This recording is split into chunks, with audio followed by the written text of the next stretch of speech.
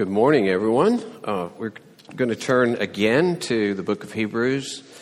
We're in chapter 8, again, page 1005. If you're here and you don't have your Bible, it's the blue book that's in the pew or the chair, and you can turn to 1005. We're going to, our passage lists 8 through 13, but with a little pickup in verse 7.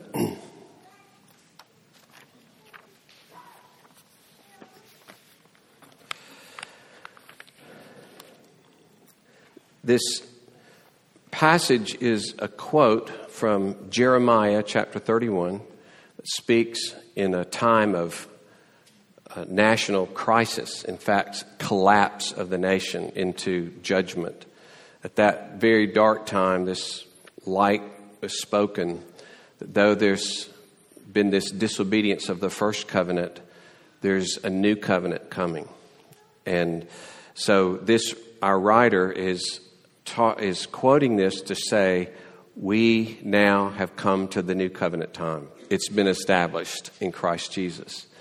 And as Ryan talked about last week, it is a better covenant on better promises. So we're going to look at those better promises and see just some of the reasons it's such a glorious, wonderful new covenant. So starting with verse 7, for if that first covenant had been faultless, there would have been no occasion to look for a second. For he finds fault with them when he says, behold, the days are coming, declares the Lord, when I will establish a new covenant with the house of Israel and with the house of Judah. Not like the covenant that I made with their fathers on the day when I took them by the hand to bring them out of the land of Egypt, for they did not continue in my covenant. And so I showed no concern for them, declares the Lord. For this is the covenant that I will make with the house of Israel after those days, declares the Lord. I will put my laws into their minds and write them on their hearts.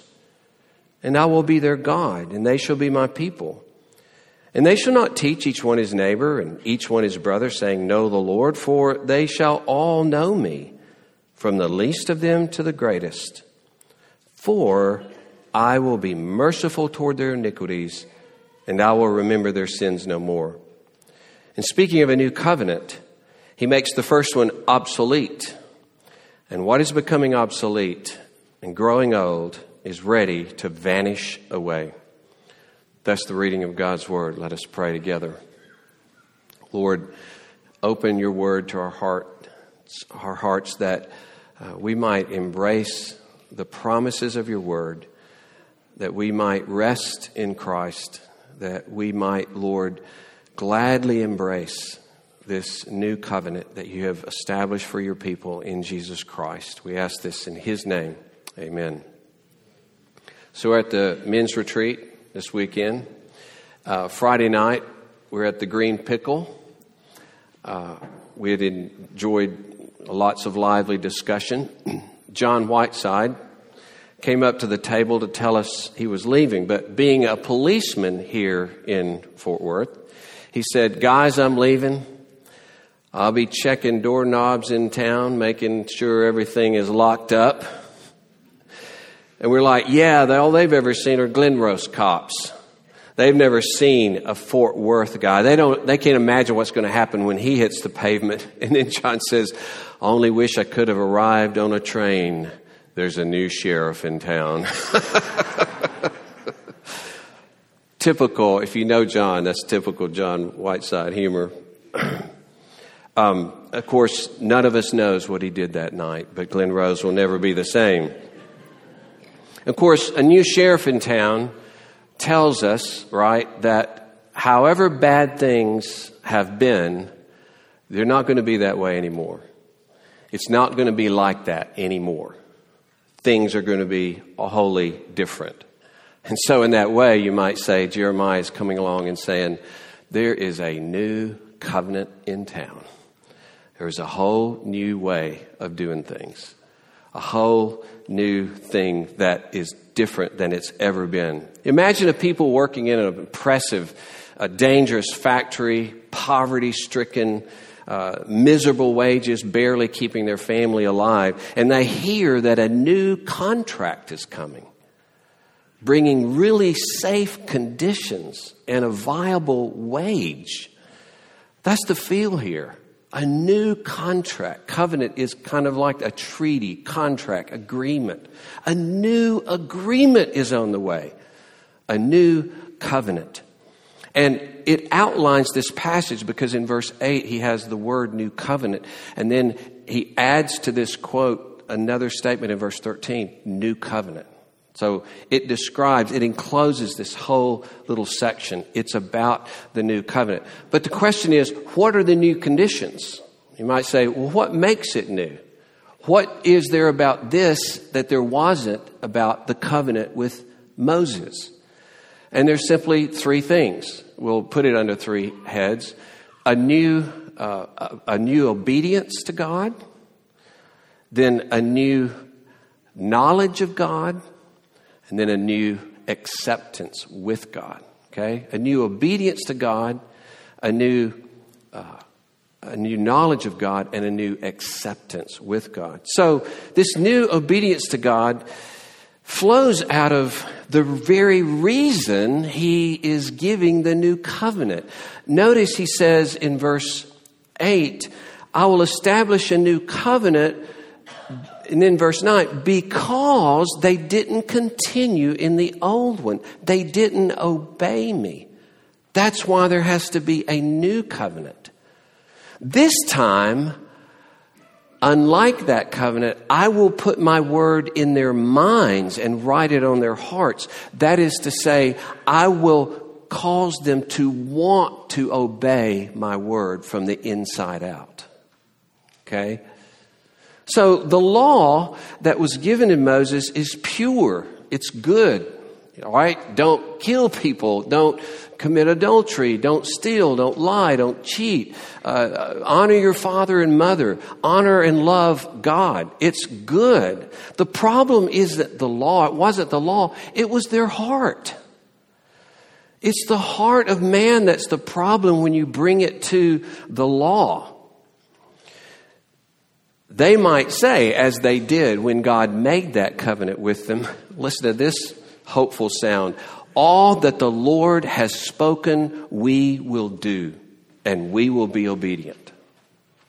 That's what they said. Of course, you know that everyone who said that ended up, their bodies fell in the wilderness under judgment because they did not obey the law of God.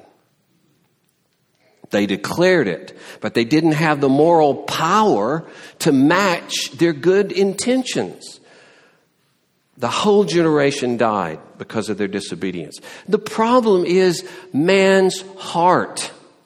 Like Jeremiah also said earlier in his prophecy, can a leopard change his spots so you can do good who are accustomed to doing evil?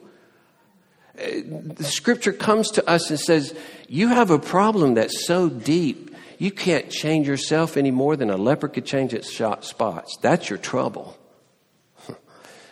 Jesus weighs in on this.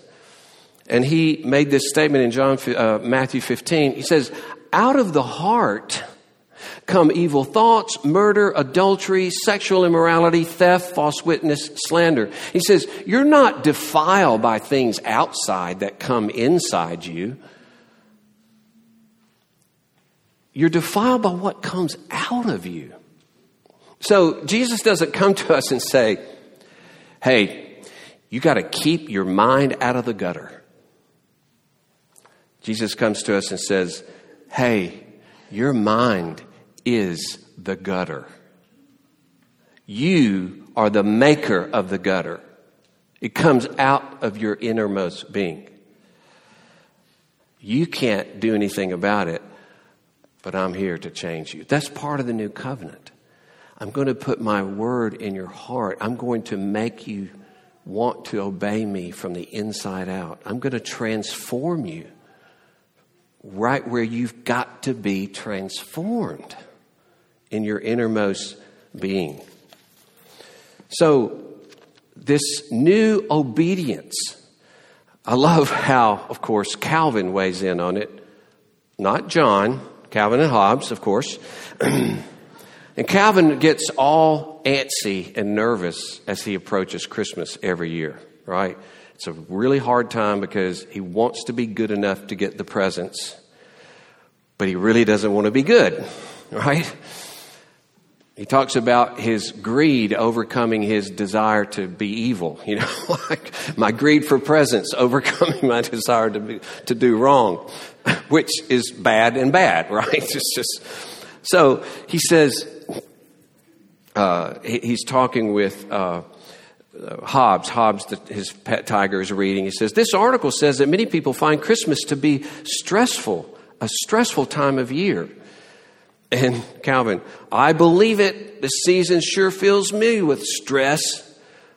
Hobbes, really? How come? I hate being good.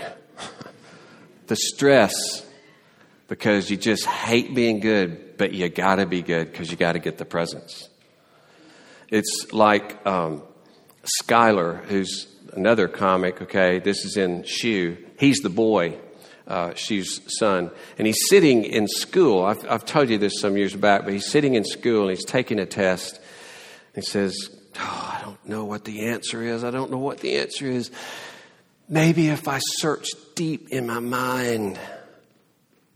Last frame, boy, it sure is dark in there, right? And I've always thought in a very different way that when we look inside ourselves, we're supposedly, in some religions, you're going to find God, you're going to find this, you're going to find that.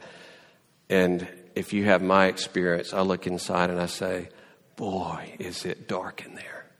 If you knew what I've thought, what I've wanted, the things I've thought that would just embarrass me, I would have to leave town if they were suddenly flashed on a screen. I bet every one of you feel the same way. Boy, is it dark in there. That's the problem when a human being meets the law. By himself, in himself, only himself. When he meets the law, it's a train wreck. The law is like this tar baby where you try to do it and then you fail and you're guilty, and you try to do it and you fail and guilty. And if you do some things outwardly enough, then you get all prideful and boastful, and you look down your nose at others and you hold them in contempt, and you just get deeper and deeper. Whether you fail it or you think you're obeying it, you just get deeper and deeper into your sin. It just manifests who we are. So the law itself is good, but it can't and won't make us good. God says in this new covenant, I'm going to change that. There was this narrow band of people throughout Israel, throughout the days of Israel, that obeyed him. In this narrow strip of land on the east, well, from your perspective, this narrow piece of land on the east side of the Mediterranean, and in that narrow piece of land, a narrow band of people that follow God. But it's going to be very different. Isn't it encouraging that this summary, as Jesus gives the law, that you love God with everything in you and you love your neighbor as yourself, that he is going to bring that about in our lives?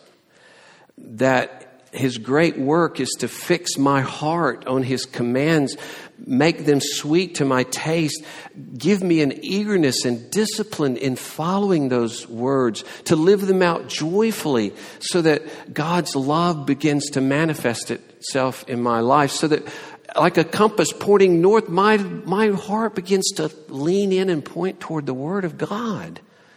That's an amazing thing that God does to transform us. My heart gravitates to the Word. You might say, I have this secret thing for the Word of God, and I can't get enough of it. That's what this means. It gives you a heart for His Word. It's part of salvation, right? He rescues us. We end up saying, I got it bad. I got it bad for the Word of God. That's what He does when He puts the Word in my heart. And believe you me, don't believe you me, believe the Bible. That's a terrible way for a minister to speak. Believe you me, because I said it. But believe the word of God, where the word is that which heals us and makes us whole. We read in staff recently, Psalm 19. The word revives your soul. It makes you wise. It rejoices your heart. It enlightens your eyes. It's more desirable than gold. It's sweeter than honey. It brings you life. It's a lamp to your feet, a light to your path. It warns you of disaster. It brings you great reward. He's putting wholeness and healing in your heart by giving you a desire for His word, because it is so good and nourishing and building in your life, putting you back together. So, a new obedience from the inside out. Then as well, a new knowledge of God. This is said in a couple of ways. I will be their God and they shall be my people, a promise made over and over again in the New Testament. The end of the Bible has this reference that it will last forever, that I will be their God. And then each one will know me. They won't be telling one another, know the Lord. They each will know me. So the new knowledge of God, a new obedience to God, but then a new knowledge of God. And what is so glorious about I will be your God? I'm always fascinated when I read about the training of an seeing eye dog, and how that dog is trained up, and then there's a time where he's given to the person who's blind, and then it's those two from there on out. And he has no other loyalty except his loyalty to that blind person. And you'd say, this dog is a sign to this man. It's his dog. And he belongs to the dog. The dog will. Isn't that amazing of the humility and kindness of God to say, I'm assigning myself to you. I'm your God. I'm your God to do you good. All of my resources, not just the resources of sight, but all of my resources, I commit to your good. I'm dedicated to you from now on, throughout your life and throughout eternity. You get to have me. You get to call on me and count on me. I'll be with you in the middle of everything. I will bring you through everything. I'll build you up in everything. I'll transform your character in all that you experience, so that you will become, in my hands, a kind of light to the world, a conduit of the water of life to other people. What? Is that a calling or what? That His attachment to you and His commitment to you transforms your life so that you become this walking oasis for the good of others.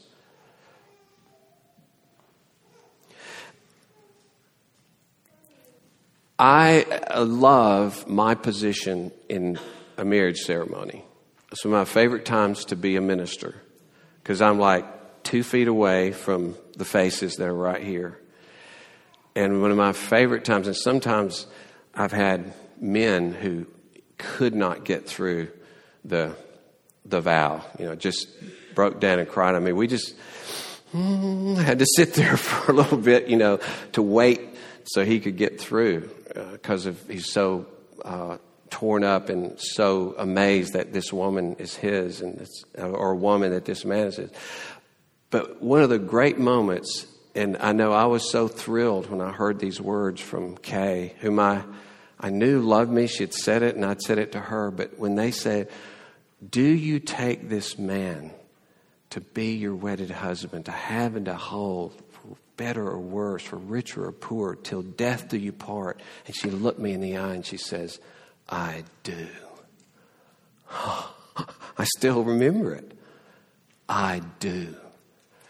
Isn't it amazing that God, as though someone comes up to God and says, will you commit yourself to this person, and will you die for their sins, and you take all of those sins upon yourself so they won't have to suffer for them, and then will you come and dwell in their lives, and will you overshadow their lives and cause all things to work together for their life, and will you prepare a place and dwell with them forever and ever in the marriage supper of the Lamb, like an extended eternal wedding celebration?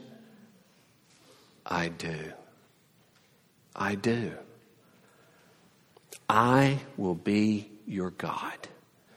There's a knowledge of God, an intimate knowledge of God in the new covenant. And when it says everyone will be intimate, everyone will know me, it's, again, we've already talked about this, but imagine in the Old Testament, you're standing outside with the people of God once a year. Once a year, the high priest goes into the replica of the holy place in heaven, the replica of the throne room of God. Not even the real thing. But you all stand outside and watch him go in and watch him come out, and he represents you in there. And then you jump to the New Testament, and Jesus goes into not the replica, but to the real holy place in heaven, and it says, we are brought together with him in that holy place. That's the sense in which all of us all of those people in the Old Testament, yes, they knew God. They had a certain relationship with God. And many who trusted in him, those who trusted in him were forgiven. But they were in the throne room with God as children, clothed in the righteousness of Jesus, accepted and having the favor of the Son of God. Everyone knows him in that intimate way. Everyone. And no one has to help you or go between. No one's a priest on your behalf. You're the priesthood now. That's what Peter says. You're the priesthood. You're the priests going in before God. And you're offering up offerings of thanksgiving and praise to him. And you're praying on behalf of your friends, your family in this lost and broken world in the presence of God. Yes, you know God. Like even the priests didn't know God in that sense. You're in the real throne with Jesus. Everyone will know God. And this idea of not having to teach one another, it's not saying there's not a need for teaching. It's the way to say that we all know God in this intimate way. But there is a kind of anticipation here of the new creation where we will have the most absolute, perfect, intimate knowledge of God. And in the most fulfilled way, there'll be no teachers, right? You won't go to anyone else and teach because there will be this immediate, direct, perfect knowledge of God as he fills all things and we live in his presence forever and carry out the wonderful responsibilities of the new creation. So, a new obedience and a new knowledge of God. But here's the climax of the whole passage. And the whole passage depends on this last point, a new acceptance with God. Because you see this word for, right? In verse 12. Because. And this goes back and says, I will put new law in, I will remake their insides and they will know me. Why? Because I'll be merciful to them. That's the whole passage rests on that thing. The reason that this new covenant is going to be what it is in terms of a transformation in your life, in terms of your knowledge of God, is because I will forgive your sins.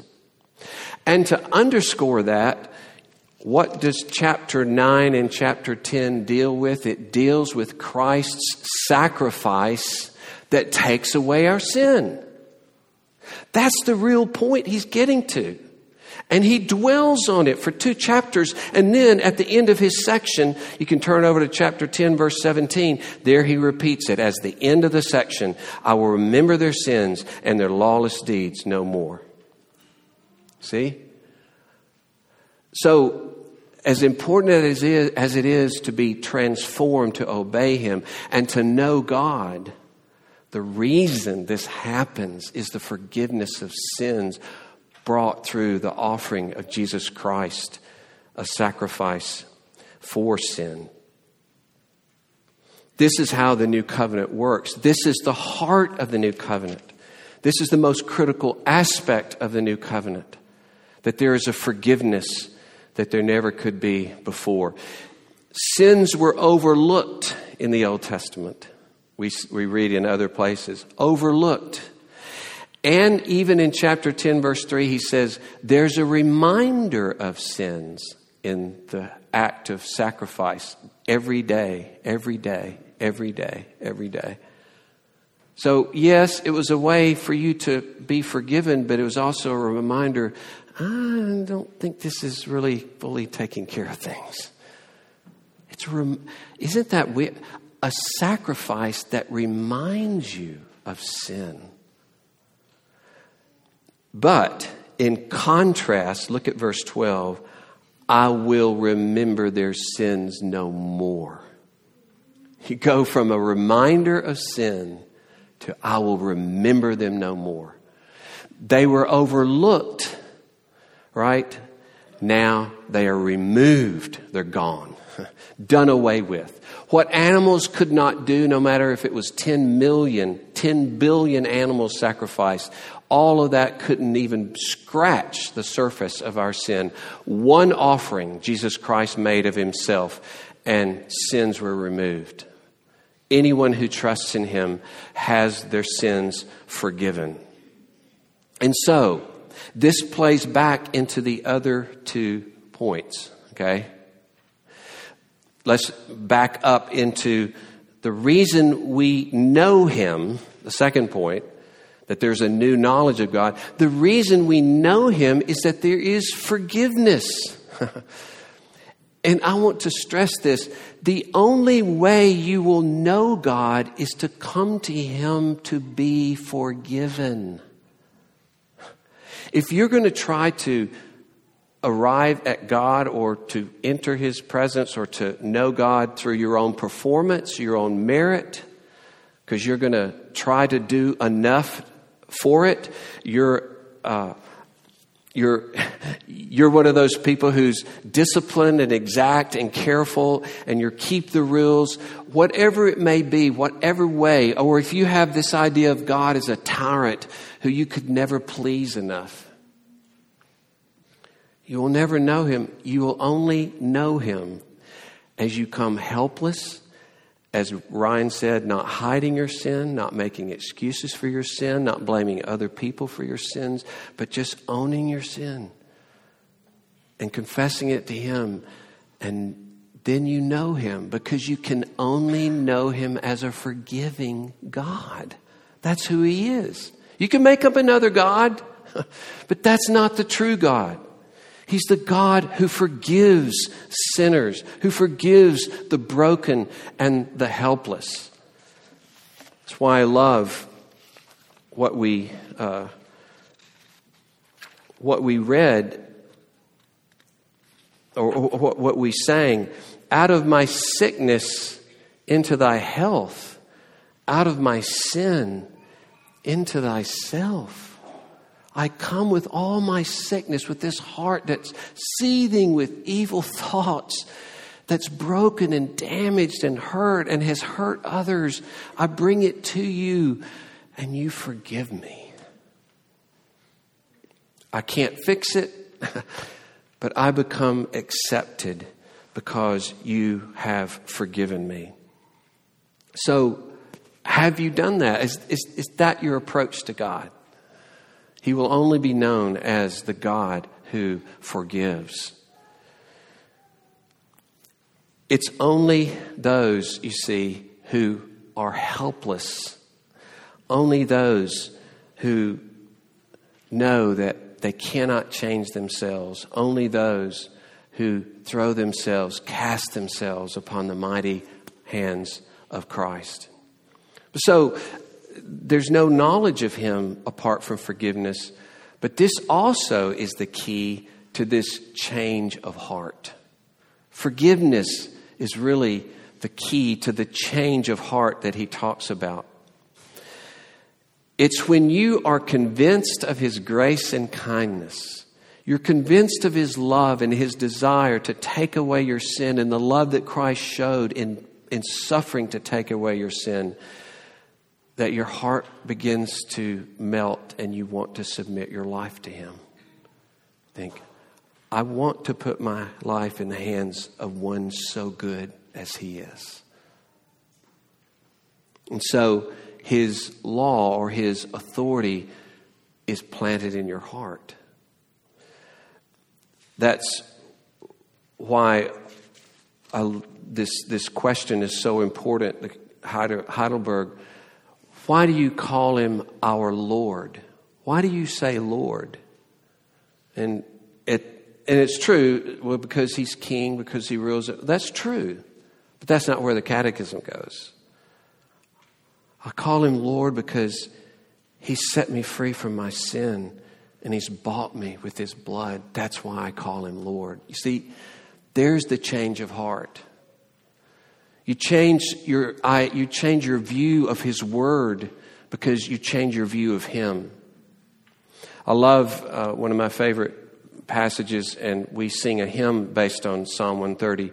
It says, there's forgiveness with you so that you may be feared, or so that we might be in awe of you.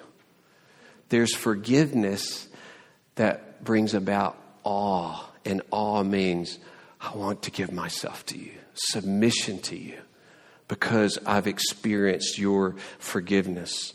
So in gratitude and amazement, our hearts are softened to his will, to his lordship, to his authority. We welcome his words. It becomes not perfectly, but there's the beginning part of a heart desire to follow him and give ourselves to him.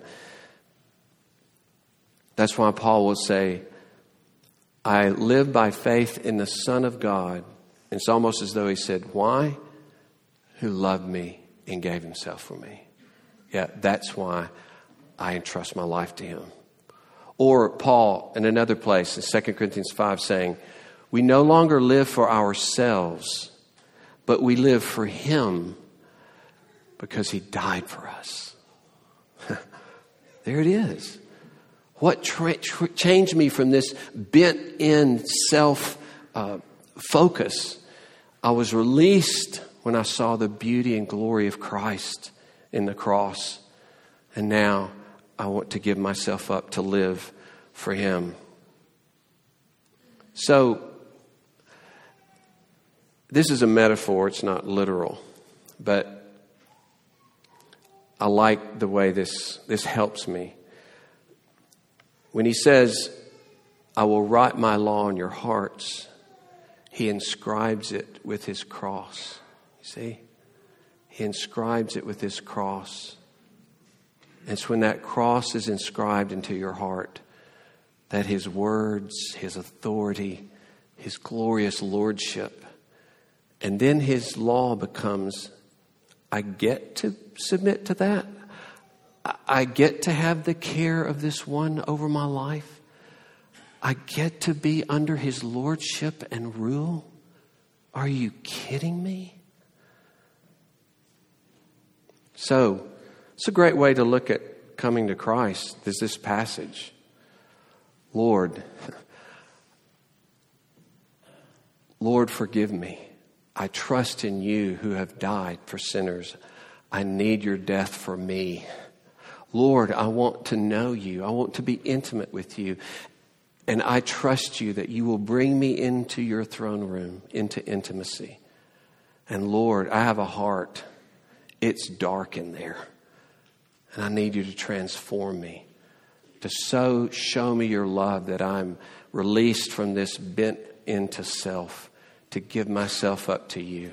I mean, here the new covenant lays out all the glory of the salvation that is in Christ. And I hope if you're here and you've never given yourself to Christ, you will. You read through this passage and say, Lord, make this true of me. Make this true of me. Let us pray. Lord, we thank you for your amazing love in Christ Jesus. All of this done for us, to bring us to yourself, to know, so that we could know your forgiveness, so that we could be transformed, so we could have a new obedience, a new knowledge of God, a new acceptance with God. Oh Lord, what treasures, what gifts that transform our lives. Of course, they don't become perfect. We still may cope with cancer as our brother Ken. We still may have tragedies in relationships that we can't help. We still may go through all kinds of downturns and sufferings. But, oh Lord, in it all, you will attend us. You will form us. And one day, when you come, you will wipe every tear away. And all the curse and suffering and sin will be removed. And we will live in the new creation in perfect joy. No one having to say, know the Lord, because we will all know you intimately and perfectly forever. And we'll be made perfect in our joy. Oh Lord, we thank you for that hope. And we thank you that you would attend us and you would commit yourself to be our God forever. We praise you. In Jesus' name, amen.